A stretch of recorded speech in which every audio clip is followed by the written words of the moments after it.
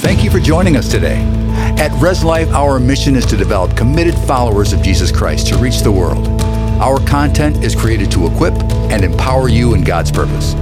We hope you enjoy this message. Well, today, we're going to jump right back in. We're going to be talking about recalibrating and really looking at what has happened in our society recently with the turmoil, with COVID, with everything that's going on. So many people are discouraged, they're depressed, there's dread, there's fear. I just want to say that just because you're going through something, don't think you're alone. You know, the Bible says no temptation has overtaken you, but such as is common. And whatever you're feeling, just realize that, hey, this is not abnormal. In fact, I was thinking particularly about discouragement and depression. Many great people.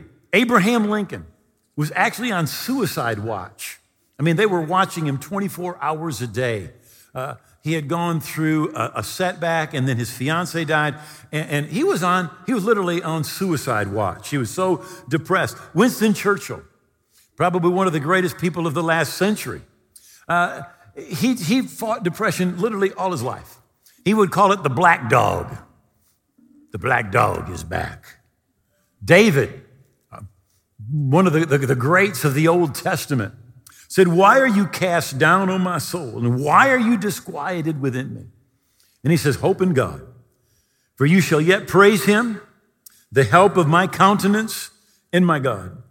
Jeremiah the prophet, he's actually referred to as the weeping prophet because he kept on telling people what to do and they would not listen to him.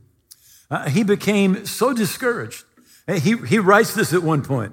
He said, "Oh, that I had in the wilderness a lodging place for travelers, that I might leave my people and go from them." He's basically saying, look, I want to get out of ministry. I want to get out of all this stuff because people are not listening to me. They're rejecting me. I'm going through so much disappointment. I just want to move to Arizona and run a hotel. A lodging place in a desert, right? He just says, just let me get away from everybody and everything that's so wrong. Jonah, the prophet, he actually says to God, just take my life. And he comes in this depression, and it's interesting. It's because of Jonah's personal prejudice against the people of Nineveh that were more important to him. His prejudice was more important to him than the souls of 120,000 people. And he says, God, just take my life. You're having mercy on these raunchy people. Just take my life. Solomon, this one's his classic. He says, I hate my life. Anybody been there? He says, I just hate my life. Now, it can happen. In fact, I think it's interesting that one of the clinical definitions of depression is anger turned inwards. Anger turns inward. In other words, you can probably spot it by your self-talk. How many of you know we all talk to each other? I mean, on the inside, you're talking to you, I'm talking to me. And there's something, when things are going like, you are such a loser. You're an idiot. You can't do anything right. You are so pathetic. You know, everything that's going wrong in your life is only half of what you deserve. You know, when that kind of self-talk is going on, it is a sure sign there's depression. Some of the signs, your motivation is gone. Your hunger and your fire to pursue the things of God, it just dries up. It's gone. When you look at something, you only see the thorns and you don't see the roses. Every place you look, it's just you just see the bad. Your conversation is negative and sour. And of course, that's especially including your self-talk. You don't see your current blessings. You can be blessed in so many ways, but all you see are the negative things. Right? Your enthusiasm, it's fake, it's forced. You got to work it up. And here's a big one. Your future plans, they seem to just be really foggy, or they're gone, or they're dazed. You don't see the future breakthrough coming. You don't see the fact, well, I've been doing right. I've been sowing, and I'm going to reap what I sow. The Bible says God's not mocked. Whatever a man sows, he will also reap. But when we begin to think wrong, it just tells us where we are. The Bible says, as a man thinks in his heart, so is he. As you think in your heart. So addressing that, God says this, Isaiah 26 and verse 3. You will keep him in perfect peace, whose mind is stayed on you, because he trusts in you. So no matter what the situation is, no matter the obstacles that you're facing, God says you can be in perfect peace. But it depends where your mind is. So you can't be thinking negative thoughts and have perfect peace. In fact, the reason God gave us a Bible was to correct our thinking. Romans 12, verse 2. Do not be conformed to this world. Don't be like the world. But be transformed or be changed. One translation says it this way, by changing the way you think. Another translation says, don't be conformed to this world, but be transformed by the renewing of your mind, changing how you think. Now, if we can think right, we can have perfect peace. Now, Jesus said this, John 14, verse 1. He said, do not let your heart be troubled. Don't let your heart be depressed. Don't let your heart be discouraged. Don't let it be troubled. But now here's where we live. People say, yeah, but that's what I feel. I feel that. So that's my reality because I feel it. Well, Jesus said, don't let yourself feel that. Now, how do you not feel that? Well, here's what we believe. Most of us believe that our feelings determine our thoughts. But the Bible says that your thoughts determine your feelings. Jesus said, do not let your heart be troubled. He says, you're thinking about the wrong things. Over here in Isaiah, it says, you'll keep him in perfect peace whose mind is stayed on him.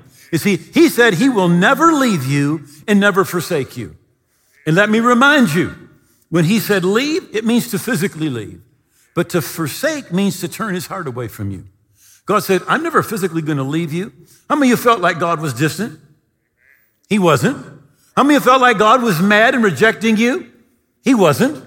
He said, I'll never turn my heart away from you. You see, you are who God says you are. You can do what God says you can do, and you have what God says that you can have. You can have it. But if you're going to look at what the world tells you, you are going to be discouraged. Let me just say it like this. I want to be nice, but if your intake on the world's perspective, if your intake on the world's news and the world's entertainment is greater than your intake of the Word of God, your depression is self-inflicted. Is it any wonder if your mind is not stayed on Him, on His promises, in His love, in His redemption, who He says you are, what He says you have, you're going to be depressed. This world is a mess. It's a mess. And when we let them tell us how to think and how to feel, is it any wonder we're a mess? We need to find out what God says. Don't be like the world, but be transformed by changing the way you think. The Bible is supposed to change how we think, right? That's why the Bible says you need to meditate in His Word day and night. Day and night. When we do it God's way, we'll get God's results. In Philippians 4, verse 8, the Apostle Paul writes to the church in Philippi, and he says, finally, brethren, I would just like to say the church in Grand Rapids, whatever things are true, whatever things are noble, whatever things are just, whatever things are pure, whatever things are lovely, whatever things are of a good report, if there be any virtue, if there be any praise, think or meditate on these things. See, when we meditate, when we focus on the right things, Our thoughts are going to change our feelings. And don't let the world tell you, well, that's what you feel. Because you can change what you feel by changing the way that you think. Isaiah 14:3, the Lord will give you rest from your sorrow. When we keep our mind focused on Him and on what He promises us, no matter how dark it is, the Bible says the entrance of your word brings light. It doesn't matter how dark your circumstances are. God says, look, my word will bring light and it will give understanding to the simple. In Psalm 7 and verse 14, it says, behold, the wicked man conceives evil, is pregnant with mischief, and gives birth to lies. You conceive, you're pregnant, and then you give birth. Your feelings and your life does not just happen.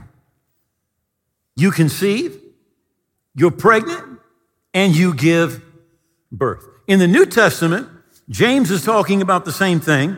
He says, let no one say when he's tempted, I'm being tempted by God, for God is not tempted by evil, nor does he himself tempt anyone. But each one is tempted when he's drawn away by his own desires and enticed. And when desire has conceived, it gives birth to sin. And sin, when it's full grown, gives birth to death. Gives birth to death. It's saying the same thing, right? First we conceive. Then there's this time where we're meditating on things. And after we meditate on it for a while, it gives birth. It gives birth. So as a man thinks in his heart, so is he. So the Bible says to guard your heart with all diligence. And I just want you to think today, am I guarding my heart? Am I letting the world's propaganda in my heart, or am I taking God's word, which is truth, and putting that in my heart? Because what you believe, listen, what you believe, whether it's true or false, will determine how you feel. You say, I don't believe that. Let me give you an example. Let us suppose that someone who's very dear to you lives in another state, and someone comes and says to you, they just died in an automobile accident. How many of you know you will experience some feelings? You will have some thoughts, even though it's a lie. You can believe a lie, and when you believe a lie, you will act in accordance with what you believe. And we're going to look at one of the great prophets in just a little bit who believed a lie. And because he believed a lie, he acted on the lie. So what we've got to do is we've got to be sure we're thinking all of the right thoughts, and you will keep him in perfect peace whose mind is stayed on you. So Jeremiah, the prophet, is prophesying to the children of Israel who've literally turned away from God, and they're worshiping the sun, and they're worshiping other false gods. And he says, you need to repent and come back to God. And the people don't listen. In fact, he says, if you don't repent, he said, the day's going to come when the king of Babylon's going to come, and he's going to destroy the city and take you captive. And remember, he's called the weeping prophet. He literally is just crying because nobody's listening, and he knows what's going to happen. Well, sure enough, the Babylonians come, they capture the city, they take the people captive.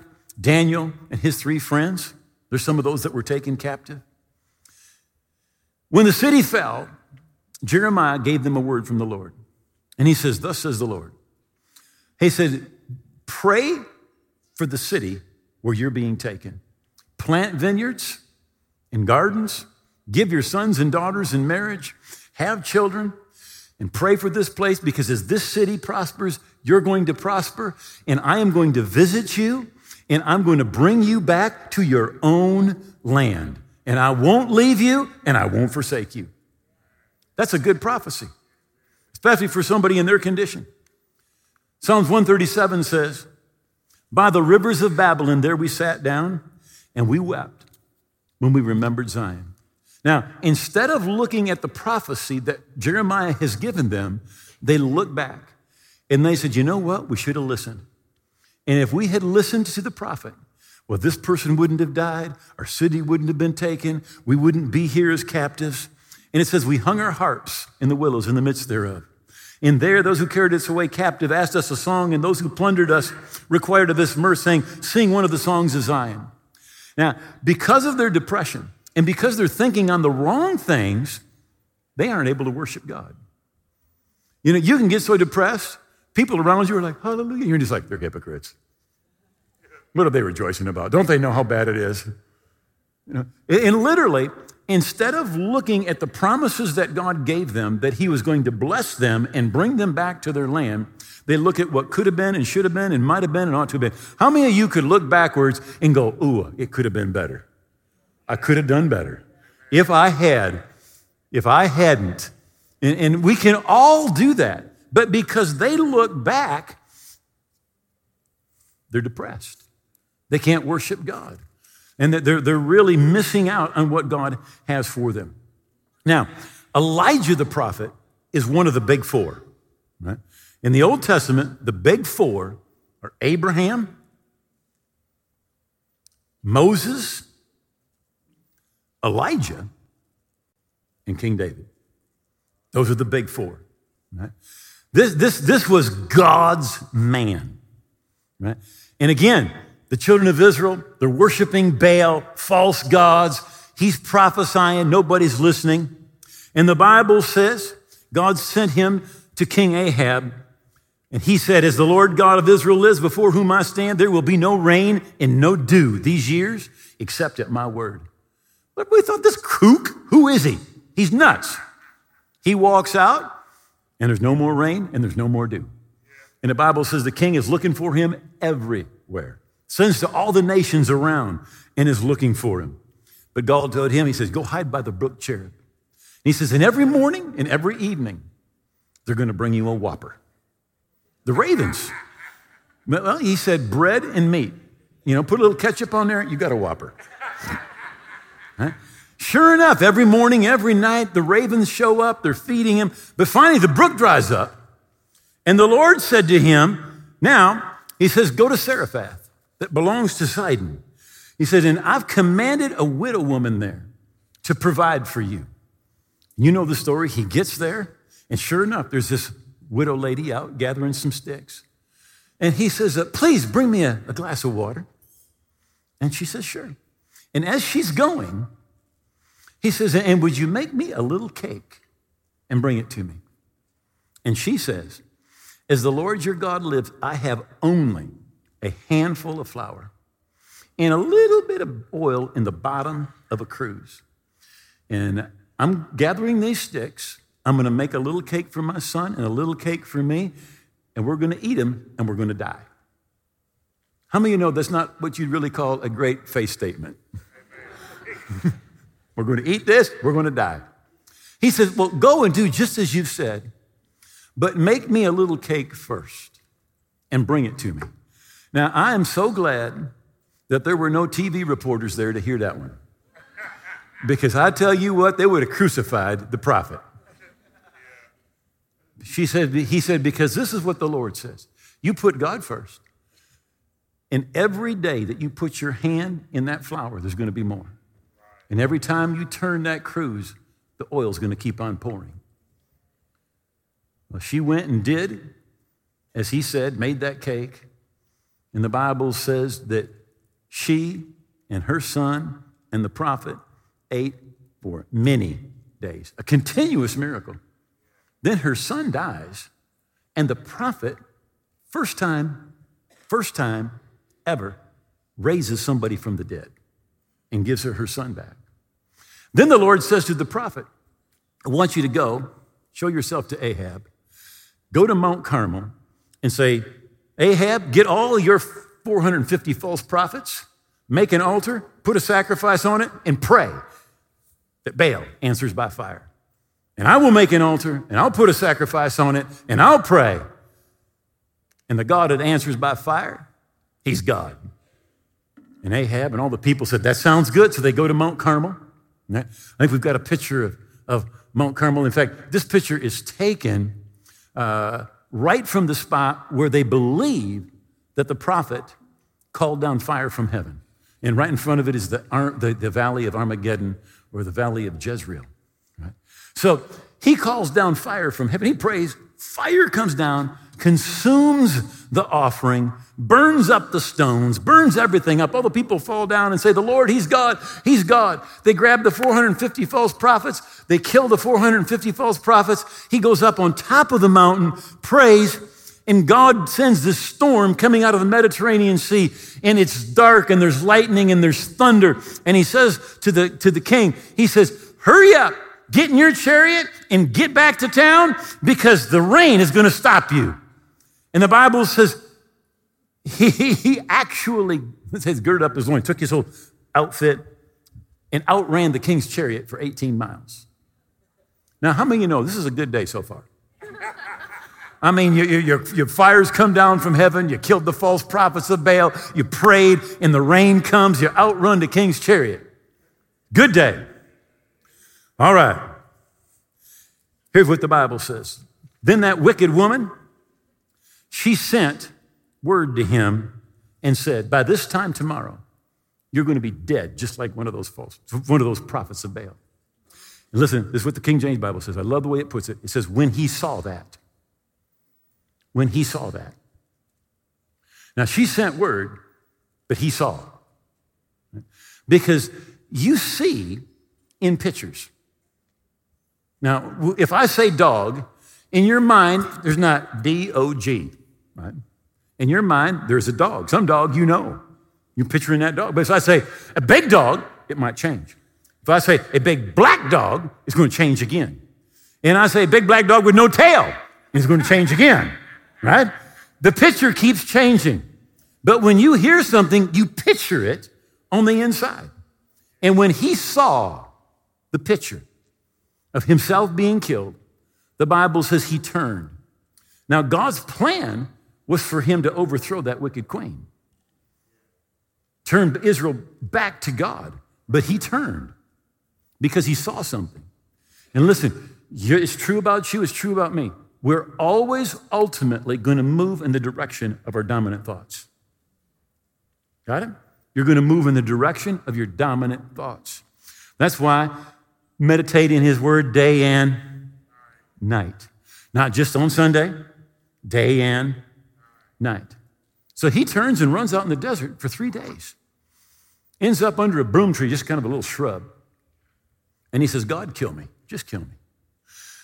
I'm no better than my fathers. Just kill me. I'm all alone. Now, if he had really wanted to die, he could have just stayed where he was, right? Because Jezebel, that wicked queen, she was ready to take him out. But he didn't really want to die. But he ends up at the Mount of God. And as he's there at God's Mount, he's complaining to God. And he's saying, God, I'm the only one that's left. He said, and now they're trying to kill me. He's depressed, he's alone, he's suicidal, he's lost sight of his purpose, his mission, and he's lost sight of all that God's already done. 24 hours before he ran, God has done 4 phenomenal miracles, but he's not looking at what God had done. He's just looking at that picture on the inside of his mind. He goes to God's Mount, and he says, I've been very zealous for the Lord God of hosts. For the children of Israel have forsaken your covenant, torn down your altars, killed your prophets with the sword, and I alone am left, and they want to take my life. Poor me. I got it bad. God shows up. I think it's interesting. It says, first thing that happens, there's a great wind. It says, God's not in the wind. There's an earthquake. Rocks are broken apart, but God's not in the earthquake. Then it says there's fire. But God's not in the fire. And then there's a still small voice. And God is in the still small voice. I say, we want something spectacular from God. Hey, this is God speaking to you. We want an angel. We want a miraculous sign. God, if it's your will, let 3 camels walk through the sanctuary. We're looking for something spectacular, right? But it's the still small voice. Now, the Bible says that God will light my candle. He speaks to you on the inside in your heart. It says the spirit of man is the candle of the Lord. God speaks to your heart, right? He speaks down on the inside. And so that still small voice begins to speak to him. And he says, I'm the only one that's left. And this is what God says to him. Return now on your way from the wilderness to Damascus. And when you arrive, anoint Hazael to be king of Syria. Then anoint Jehu to be king over Israel. And then Elisha, the son of Shaphat, you shall anoint to be prophet in your place. Yet I have reserved 7,000 in Israel, all whose knee have not bowed to Baal, and every mouth that has not kissed him. 7,000. Now, listen, this is really important. There are 7,000 people that are serving God, and the prophet doesn't know one. He doesn't know one of them. He's isolated. And when you're isolated, you're insulated from all the help that God wants to give you. See, Proverbs 18 in verse 1 says, the man that isolates himself seeks his own desire and rages against all sound judgment. You and I were not created to be isolated. You were created for relationship. You were created for community. And iron, the Bible says, sharpens iron. It says that if you walk with wise people, you will become wise. See, we weren't created to live life alone. In fact, the Bible tells us in Corinthians that when you become a Christian, the first thing that happens is the Spirit of God takes you and baptizes or immerses you into the body of believers, into the body of Christ. We aren't supposed to be alone, but there's 7,000 people and the prophet doesn't know one of them. Is it any wonder he's out there, God, I'm the only one that's left and nobody else loves you anymore. Nobody else is serving you and they're all after me. Because he was alone. And we're alone. We don't get the strength that comes from being together. And then God gives him an assignment. Now, here's what I think is great. He has just blown it. He was supposed to take out that wicked queen, and he turned and he ran.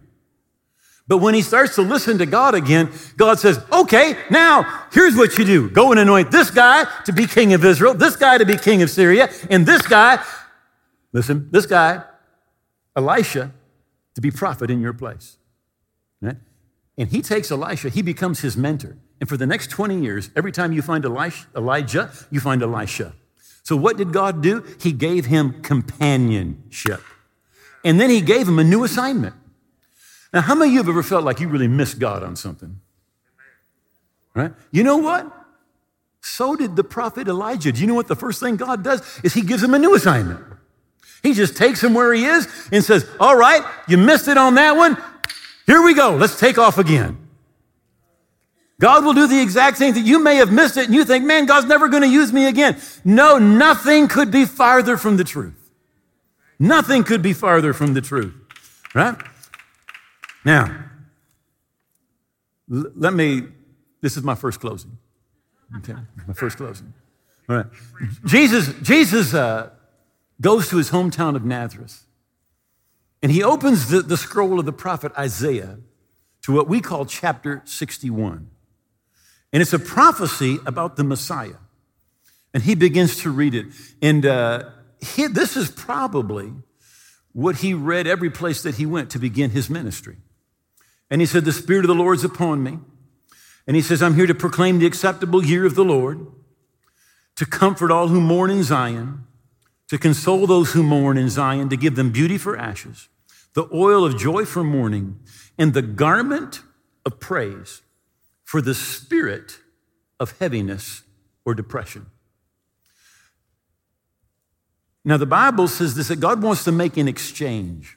He wants to give you the garment of praise instead of the spirit of depression. Depression and praise do not coexist. When we begin to praise God, when we begin to thank God for who he is, for what he's done, it lifts us. I was just reading this. I was reading the ESV Bible this week, and a verse jumped out at me that I'd never seen before.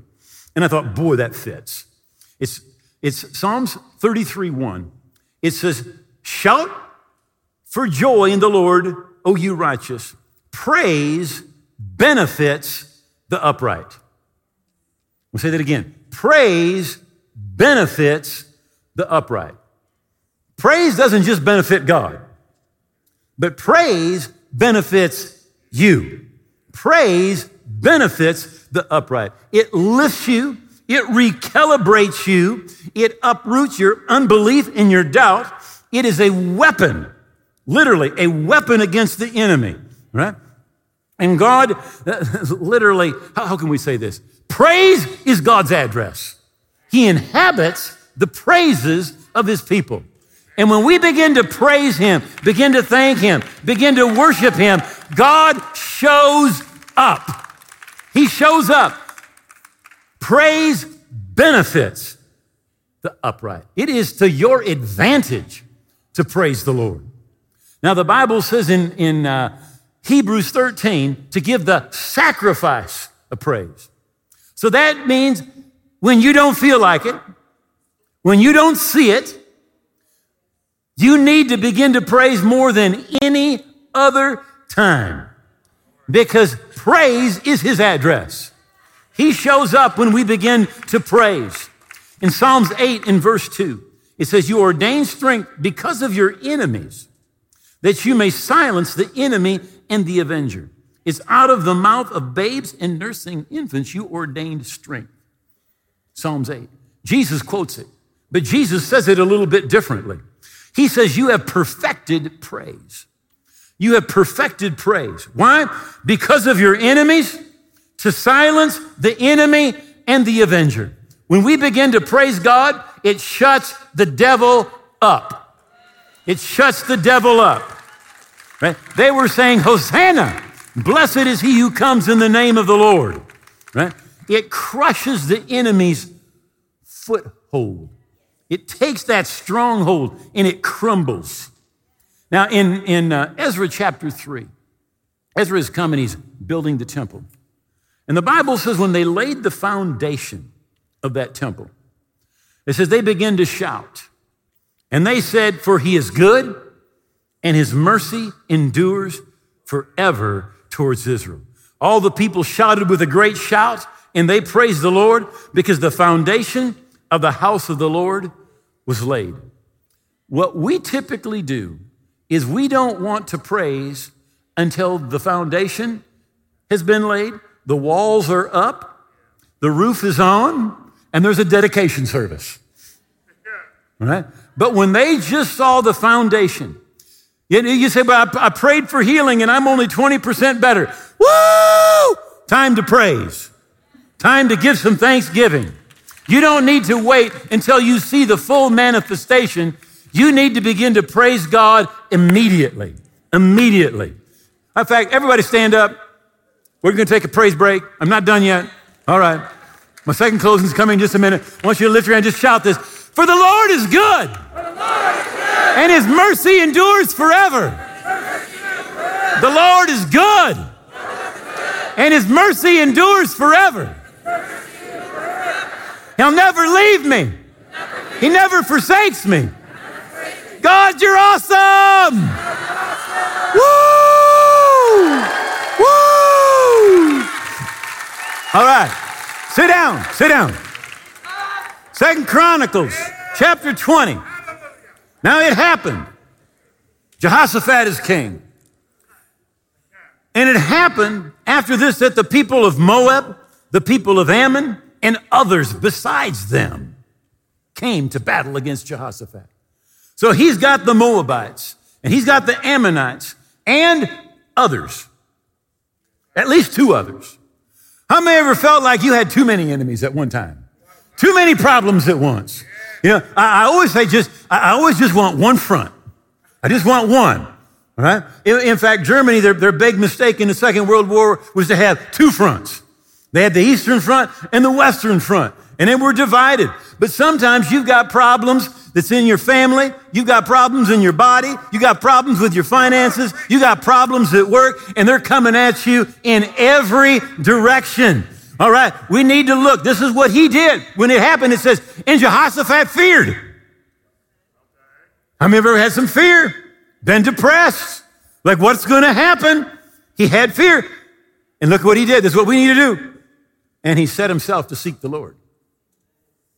When the fear's not wrong, but you got to react to that fear. Right? How do you do it? You go to God, right? And he proclaimed a fast. And all the people get together and they pray.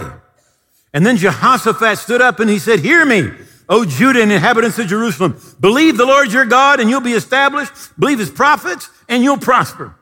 And they consulted together and they made this decision. Let's take the choir and put the choir in front of the army and let the choir attack the enemy by singing.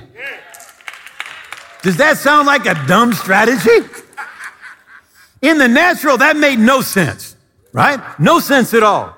But they put the choir in front of the army as the minimum of four enemies are coming against them. And the Bible says that when they did, God showed up. They began to sing and to praise, and the Lord sent ambushments against the Ammonites, the Moabites, Mount Seir, who had come against Judah, and they were defeated. In fact, they turned on each other and defeated themselves. Now, I'm going to tell you something. I'm starting to preach myself happy. Yep. See, when we begin to praise and we begin to worship, he inhabits the praises of his people. And literally, again, praises his address. And when God shows up, God moves on your behalf. He defeated the enemy, and all they needed to do was go out and take the spoil from the battle. Jesus said that perfected praise, it silences the enemy and the avenger. And I really believe this. I believe that we live in a society that is a very ungrateful society. But we need to begin to praise, and we need to begin to thank God. And when we do, he shows up in our life, in our situation. All right, would you please bow your heads for just a moment? And again, a group this size and so many watching online right now, there's people in all sorts of spiritual conditions. And there's some of you that right now, you are hungry for God. And you know, you need to get back to God. You need to stop living to please yourself. And what you're really looking for is you were created for relationship with God. A whale was created to swim in the sea, and a bird to fly, but you were created for relationship with God. And Jesus said, when you come to him, he will give you that abundant life.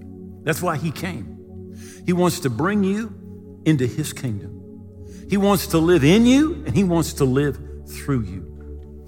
And if you're that person who says, I'm done with my past, and I want to be a part of Jesus' kingdom, I want him to save me, I want him to rescue me, I want him to make me new and make me a part of his kingdom. I want you to pray this prayer out loud. So everybody, please take one hand, put it over your heart, lift your other hand towards heaven, and let's pray together. Just say, oh God, I believe Jesus died on the cross. I believe his blood paid for my sins. And I believe he rose again. And he is the victor over death, over sin, and over the devil. And I give him all of my heart and all of my life. I'm going to live for him every day. I thank you my past is gone, that you've heard my prayer, that I'm a part of your kingdom today and forever. In Jesus' name, amen. We hope what you heard today has been encouraging and given you new insight into the Word of God. We upload weekly, so join us again next time. Be blessed and enjoy your week.